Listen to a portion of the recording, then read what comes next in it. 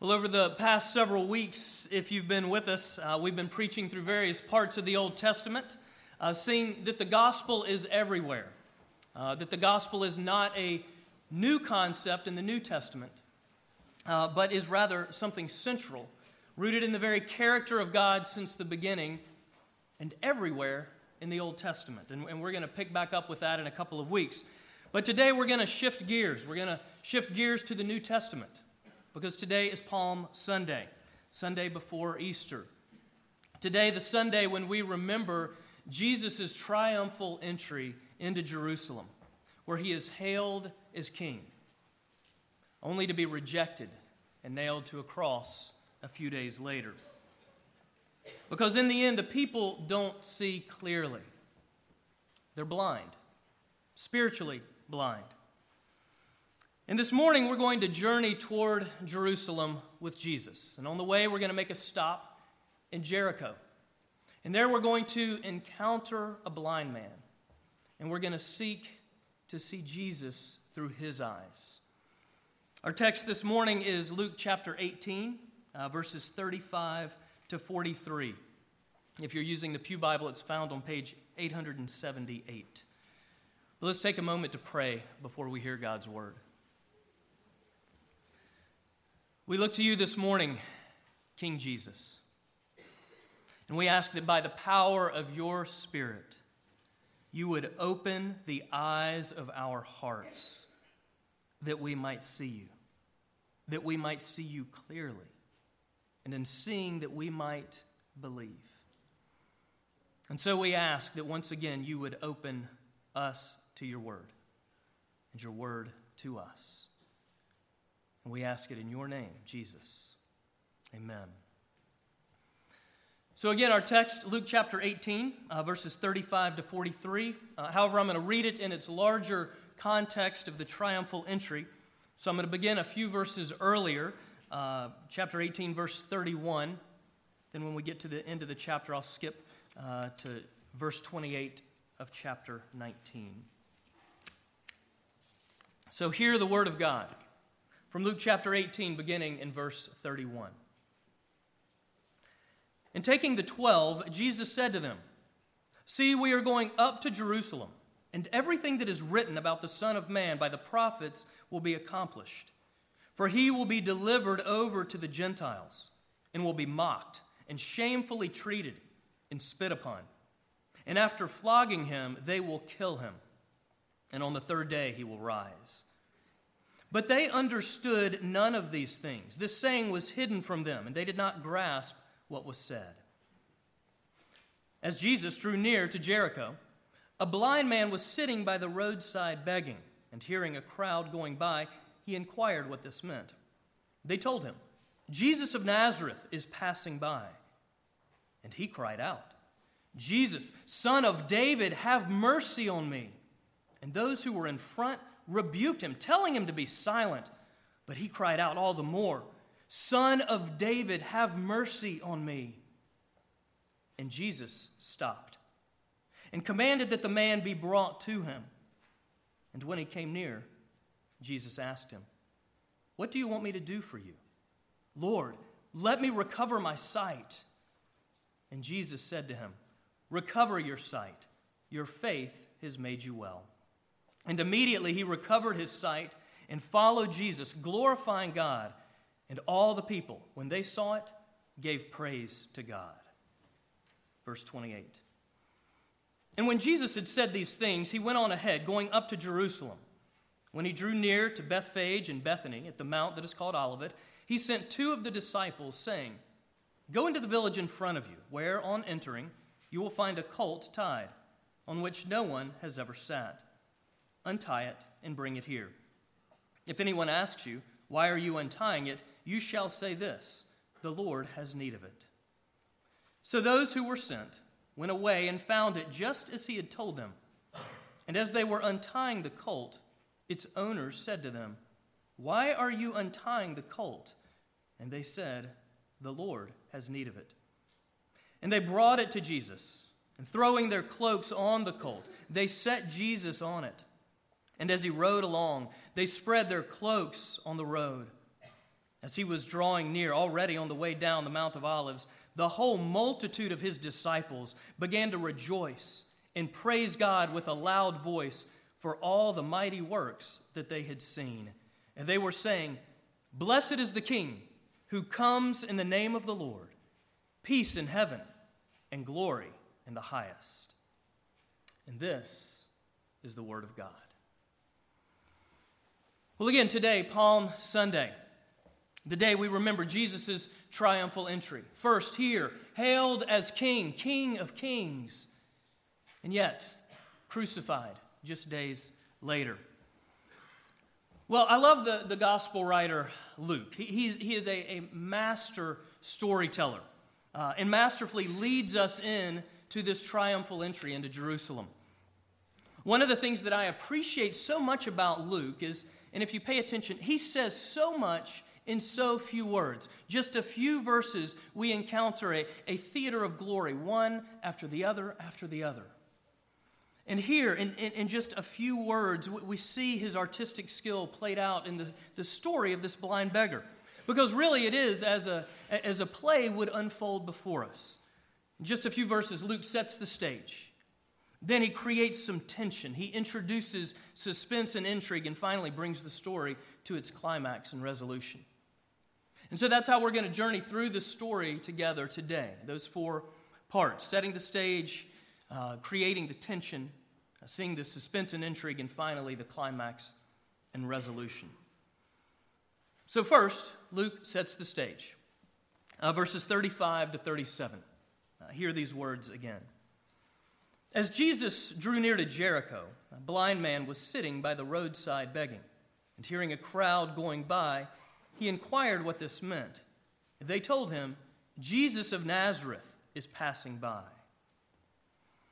Well, Jericho it's just outside of Jerusalem, which we know is where Jesus is headed. Luke has just reminded us that Jesus is on the way to Jerusalem. I read those verses at the beginning. And the crowd is going there too. Now, they're religious pilgrims. It's the annual Passover feast. And so the blind beggar has probably been coming to the roadside day after day as crowds pass by on their way to Jerusalem. But he can tell today there's something different. There's a bit more excitement. And so he asks what's going on. And the people answer, possibly in an annoyed tone, it's Jesus of Nazareth. He's passing by. Because we can see in the text that the crowd does not really want to be bothered by this blind man. No, they're caught up in this moment. They're enjoying their pseudo-celebrity status. They're seen with the local hometown hero, Jesus of Nazareth. So having set the scene, quickly Luke creates some tension. Verses 38, 39. The blind man cries out, "Jesus, Son of David, have mercy on me." And those who were in the front rebuked him, telling him to be silent. Oh, but he cried out all the more, "Son of David, have mercy on me." Now, social rules. We all know about social rules. They vary from culture to culture, context to context. No one ever hands us a book about social rules. Sometimes we learn them the hard way. For example, social rule, we're in a public gathering like this. I don't expect any of you to call out in the middle of the sermon, okay? Amen. Except an amen. I'll take an amen or two. That's great. However, I do remember one time when I was preaching in Vancouver, and there was a guy near the front of the worship area. I got to a particular place in my sermon, and he called out to me. He wanted to comment on the point I had just made. In fact, he wanted to dialogue about that point. So a social rule broken, a little awkward. We made it through. But here we find this blind man, and he is breaking social rules. And one of those rules that he is breaking is that he is supposed to know his place in society. He is an outcast. He is marginalized. And if the crowd tells him to be quiet, he's supposed to be quiet. But he doesn't. He yells out. A cry for mercy, for compassion. And these people don't even stop to give him alms, which is why he's there in the first place. something that would be commonplace, culturally expected on the way to Jerusalem for this pilgrimage there. In fact, not only do they not give him the alms that would be expected, but they tell him to shut up.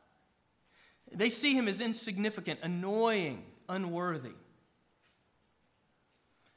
And you know, this blind man has probably experienced this type of rejection his entire life.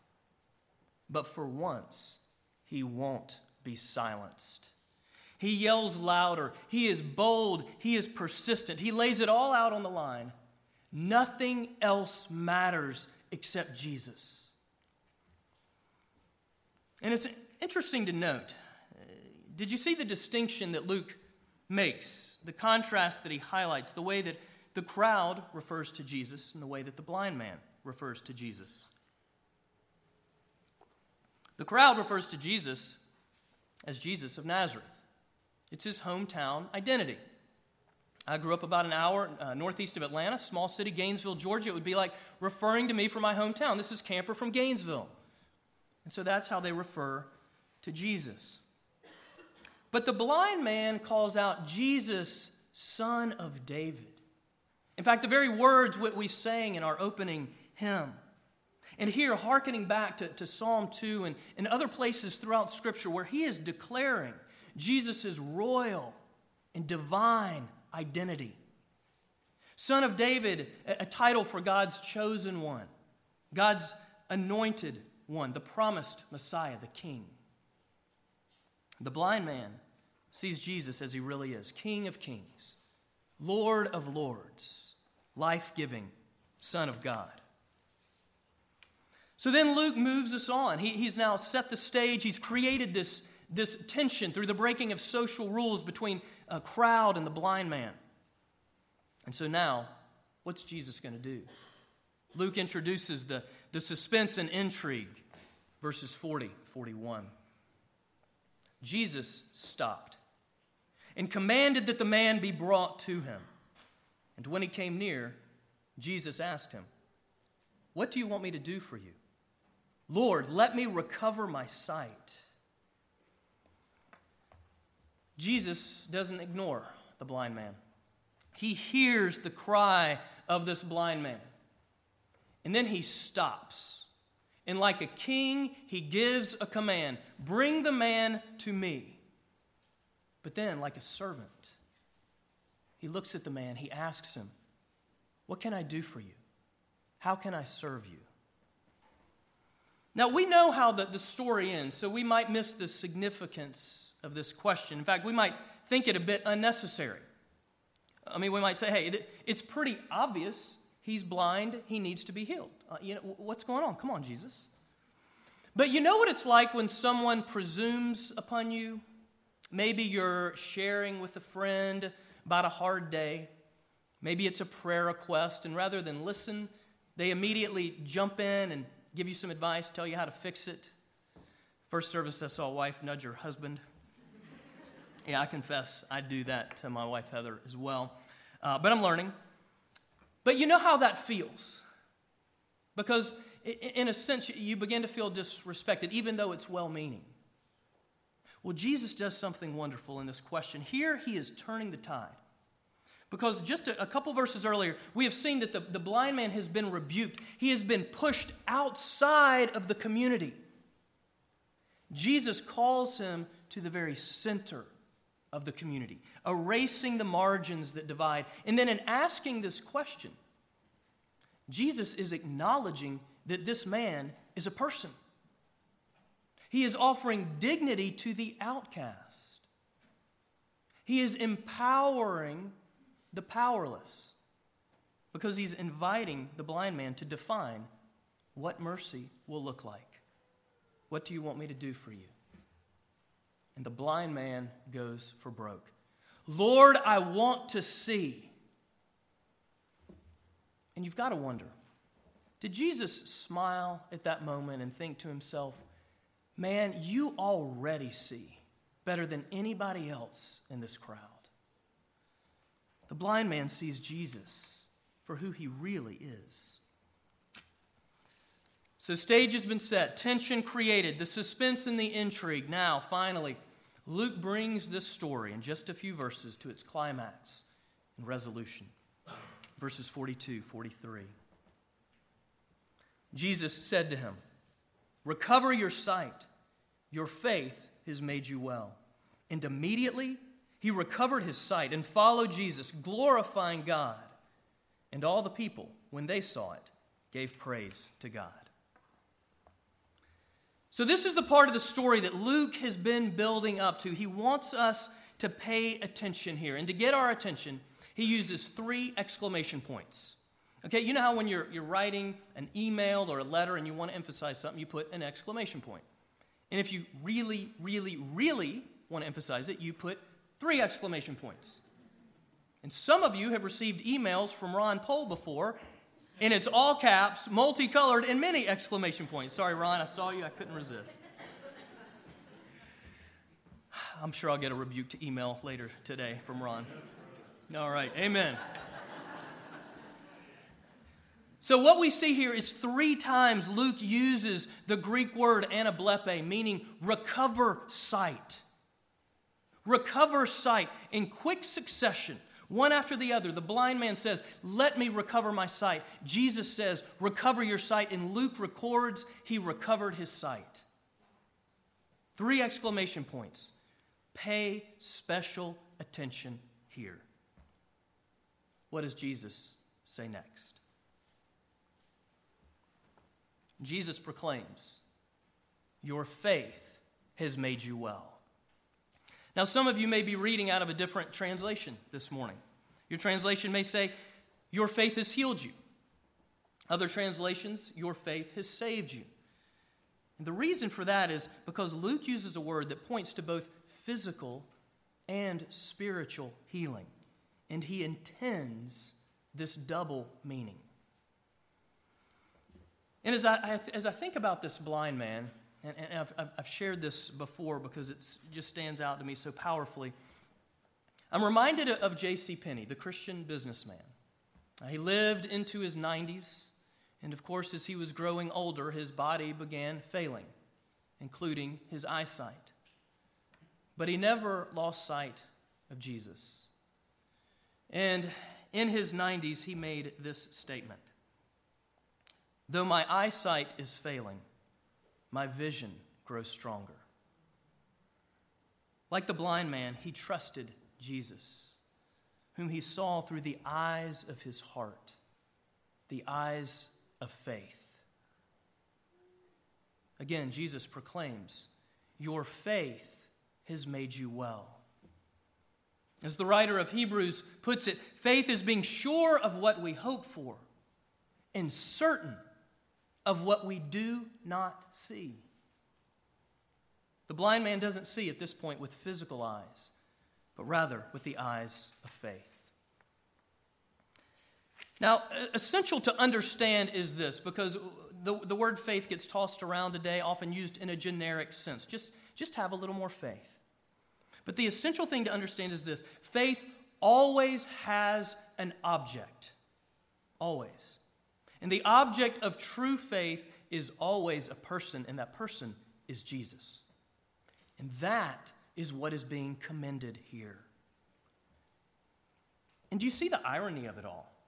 I mean, as Luke tells this story, it's the blind beggar who sees. The blind man sees Jesus for who he really is.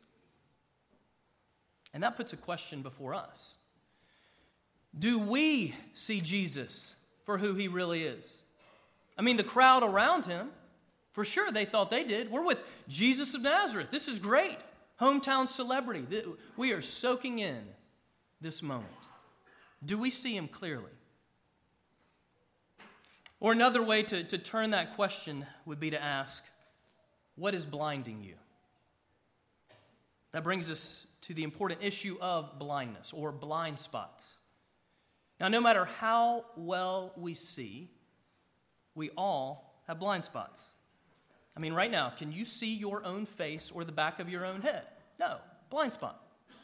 You ever been to a restaurant, dinner with friends? You get up, you go to the bathroom, you go to the sink, you wash your hands, Smile in the mirror and there's a big green chunk in your teeth.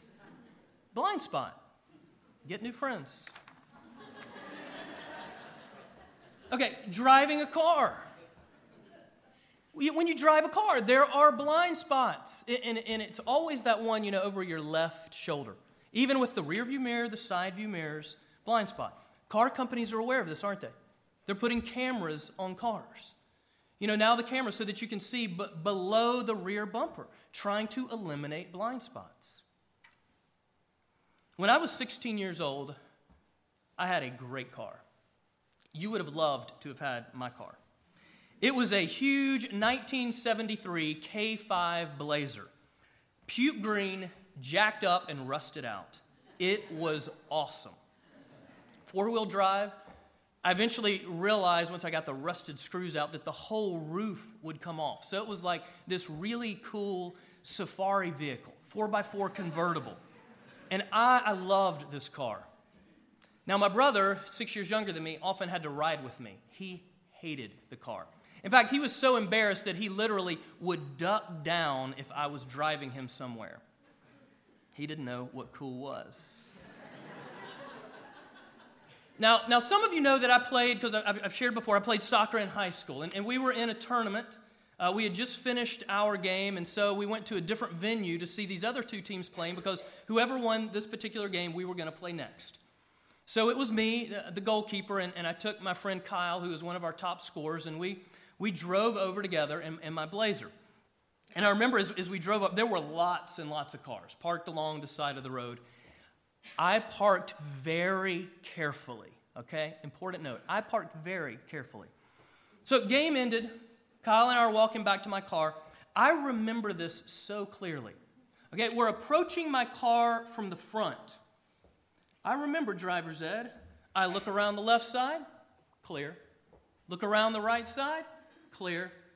I get in, I top it off. I look in my rear view mirror. My side view mirrors, clear.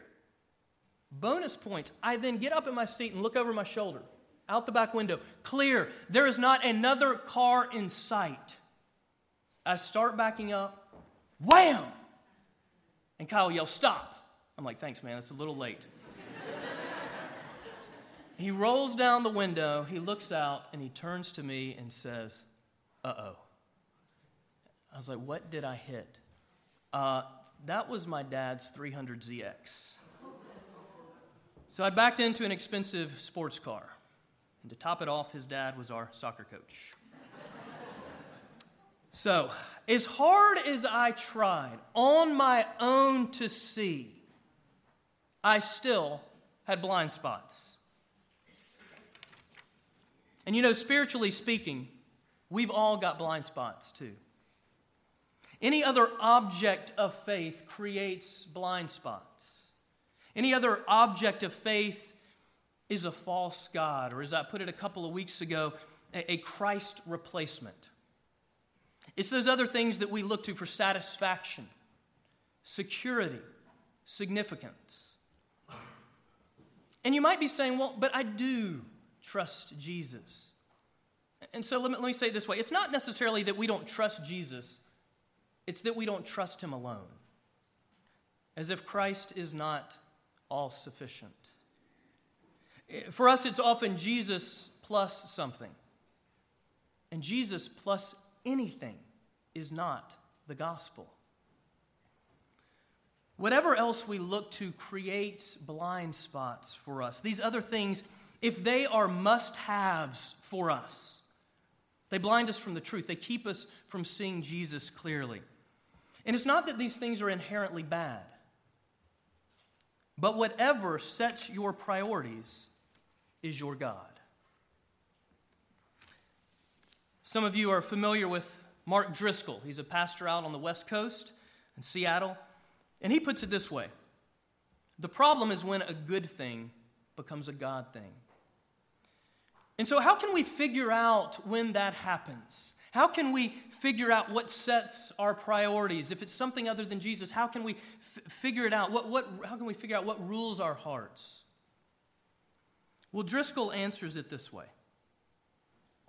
He says, begin by defining for yourself what your little hell would be.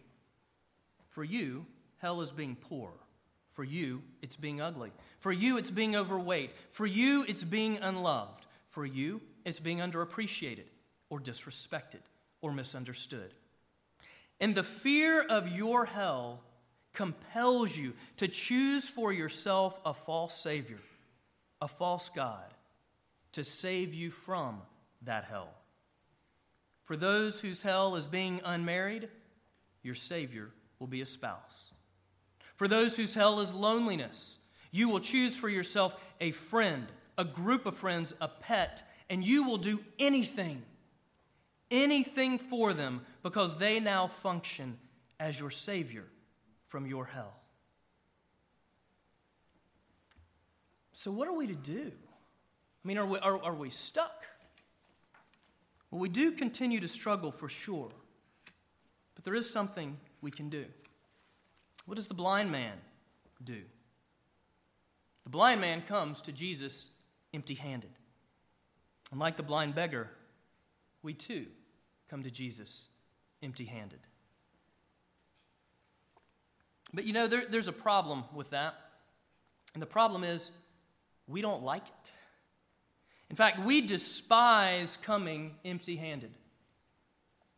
Tom Cannon, a former RUF campus minister and now pastor of a PCA church down in Birmingham, says this: "The kingdom that Jesus ushers in is the kingdom of need, one of grace and God's unmerited favor. But that repels us, and in turn, we rebel. In our brokenness and sin, we are now hardwired to do it ourselves, and so we create our own kingdom of self-sufficiency, and thus we trifle with our souls." We don't want to be like the blind beggar. We don't want to come with nothing. We don't want to be empty-handed. You know, if we're going to be like anybody in Luke 18, we're going to turn back one page. We're going to be like the rich young ruler. I mean, he's rich. He's young. He's powerful. This is the guy who has it all. This is the guy that I want to be. But ultimately, he's not empty-handed. And thus he's unable to receive from God. Unable to receive God's grace because his hands are already full. They are closed tight around the stuff he thinks he needs, he thinks will rescue him. And if you know how the story ends, he walks away from Jesus. The blind beggar comes to Jesus empty-handed. He comes to Jesus not on the basis of any strength or self-sufficiency. He comes to Jesus on the basis of his weakness, his need. Like the blind beggar, we come to Jesus in our weakness and our need, with nothing, empty-handed. And like I said, we don't like this. In fact, this is difficult for all of us to varying degrees. But this is especially difficult for us men. I mean, we don't even like to ask for directions when we get lost, because we don't get lost, right? We're just taking a detour. We want to be strong. We want to be able. We want to be competent. Even when it is just, if you're married, just us and our spouse, we don't want to look incompetent before our wife. We're not even going to allow her to know us. We want to be self-sufficient in and of ourselves. But brothers, true strength is rooted in Christ. True strength is not rooted in self. True strength is dependent on Jesus and on him alone.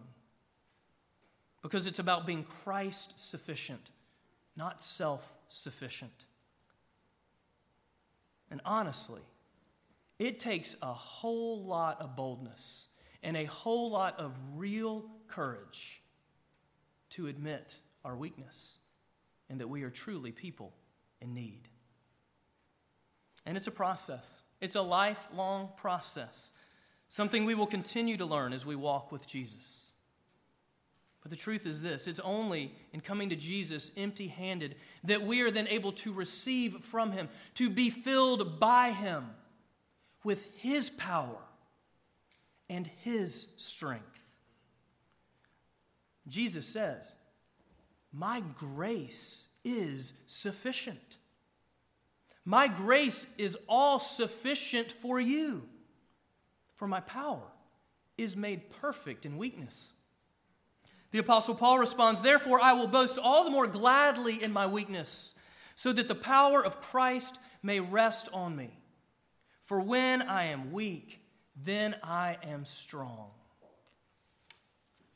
Brothers and sisters, we have a God who loves us, a God who gave Himself for us on the cross, a God who has defeated sin and death, who was resurrected on the third day, and who still now raises the dead to new life in Him. And so, like the blind man, we come to this God. We lay everything before Jesus, everything at the foot of the cross. And we cry out, "Jesus, Son of David, have mercy on me. I want to see. I want to be freed from the things that blind me. I want to see that I might follow you." And so as you enter into this Holy Week, as we enter together into this week, remembering Jesus' life, His death, His resurrection, let's continually ask that our eyes be opened so that we might see Him more clearly, that we might trust Him more fully, that we might follow Him more passionately. Let's pray.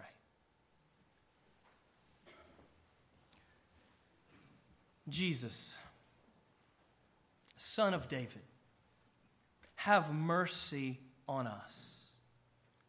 Thank you that you love us, that you gave yourself for us, and we ask that you, by the power of your Spirit, would free us from the things that blind us. Strengthen our faith. We want to see. We want to see you. We want to trust you. We want to follow you and you alone. And so we ask this in your name, Lord Jesus. Amen.